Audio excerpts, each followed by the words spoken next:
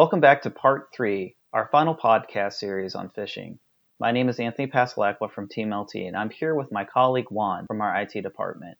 For any of our listeners who haven't already listened to our previous episodes, in part 1 we covered the basics of phishing. Episode 2, we discussed the cost of data breaches, how to spot phishing emails, strong passwords, and much more.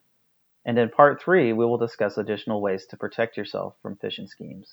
Juan, I think I remember you saying that there was something about backups. I think you had a really good quote. Do you remember what it is? I can't remember the top of my head, but I heard this from one of my professors that if you don't make backups, at some point you're gonna get hacked. Probably it's gonna be today, probably it's gonna be tomorrow, it's gonna be 5 years, 10 years.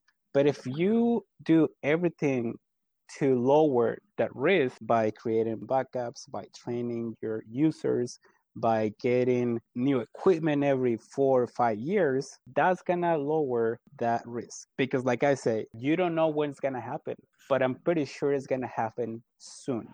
Or like I said, in a few years. Right now, with this new environment, with this new technology, 2020 is crazy at this moment. A lot of people are working from home. Kids are doing classes online. So hackers, they know all that. So like I say, they could happen at any moment. Juan, I know one of the best ways for individuals to confirm identity, a lot of the technology like you're talking about, it's getting so much better. Like we're seeing fingerprint is one of the main ways that now we can log into our phones. We're also seeing facial recognition in a lot of new programs. So it's probably not too far away for a lot of our computer systems. But a really cost-effective way is actually something called a multi-step authentication. Do you have any specific details on that? How does that work? Yeah, well, it's just like it's easier to say that two-step authentication. So pretty much is an application that wants to confirm that you are the right person that is logging into a system. And I think most people, they have used this two-step authentication with to open your Gmail account. So let's say, for example, if I open my Gmail account in a computer that I never use, that account, the Gmail account, is gonna shoot me a message on my cell phone because I have the two-step authentication set up on my cell phone, and there's gonna say, "Hey, somebody's trying to open your email in Austin," or if I'm in Kansas, somebody's trying to open your account in Kansas. That happened to me before. Somebody was trying to open my account in, I believe it was Russia or Brazil, and I said no. That's not me because I'm in the United States. I'm not in Brazil or Russia. So I just click no. And then I don't know what happened with that guy, with the hacker, or with the person that was trying to get into my Gmail account. But I think it's a really good idea to have some sort of a two-step authentication. Some of them are free, like I say, Gmail.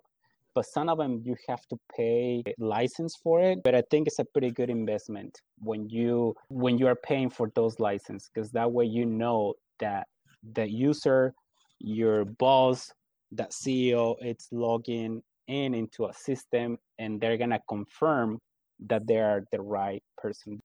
Yeah, absolutely. Well, and on a side note, those Gmail accounts, I have to tell you, when I was traveling across country, my wife was watching a talk show, and they actually said that they could identify where you were at and where you were traveling if they could gain access to your Gmail and if it was connected to your phone. And she actually was able to tell me down to the street and city that I was in when I was traveling across country, because all of that stuff was interlinked. So, just surrendering your credentials for your email, that can actually cause a lot of problems, especially if people start to use that account for password resets. That's a really easy way for them to see exactly what accounts you actually have. Why are updating patches so important for people, or even doing updates to their software? Well, pretty much the updates and patches is, let's say a specific company, a software company, they found something that wasn't working correctly, or it was doing something that it was not supposed to do. So that is why they do those patches. They do those updates to fix issues that the application might have. So for example, Windows, I think it's a great idea to keep it up with all the updates that you have available up there. So that way, it's a little bit more secure. Let's say that you didn't run updates for 3 years, but you know that those updates are there, and the hacker might say, well, let me give it a try to break it into this computer, because I know that this computer is not updated. They might be able to get into your computer, but if you run updates, that's gonna fix backdoors, it's gonna fix Windows or some applications they fix by doing those patches. It's going to be a little bit harder for hackers to get into it. Yeah, that makes sense. And I guess one of the big things for our listeners to know about is if you have individuals who are working from home that are using company computers and they have the ability to postpone updates, you may want to look at potential software like that does like a total system inventory of what's going on behind scenes to make sure people are actually updating those security patches. Because one of the big things is once they find out what the issue is, they actually have to broadcast what the patch is fixing. All your hackers at that point now know that there's a vulnerability, and they will absolutely try to expose that vulnerability to gain access. So it's kind of the cat and mouse game of the security versus the hacker side. And I think sometimes people think the updates are pretty annoying, but I believe that they're good. They are there because they're fixing something. So if you want to look for updates every week on your computer, I think it's a great idea. Even on your cell phone. Shutting it down and restarting it, that's also really good for your devices as well, right? Yeah, because some of the updates requires a reboot, I'm sorry. And, they're working on something and they don't want to do it because they have to get done something. But you have to kind of think, okay, it's worth it to wait, days, months, and then run these updates. I think it's good to run them and then just keep working later on.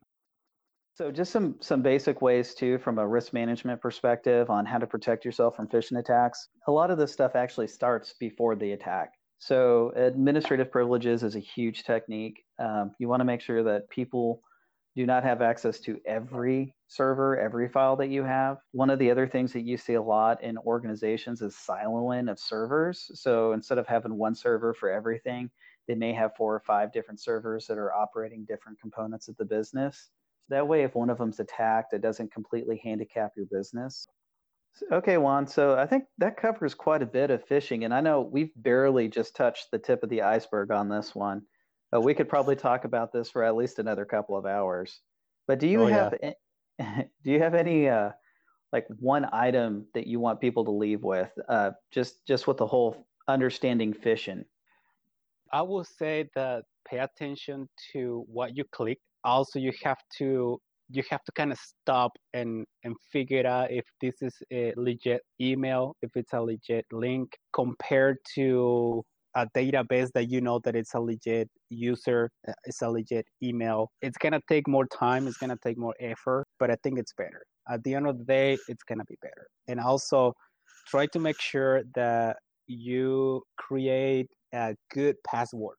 Please do not use Summer 2020 or some other password that everyone can find it in 2 seconds.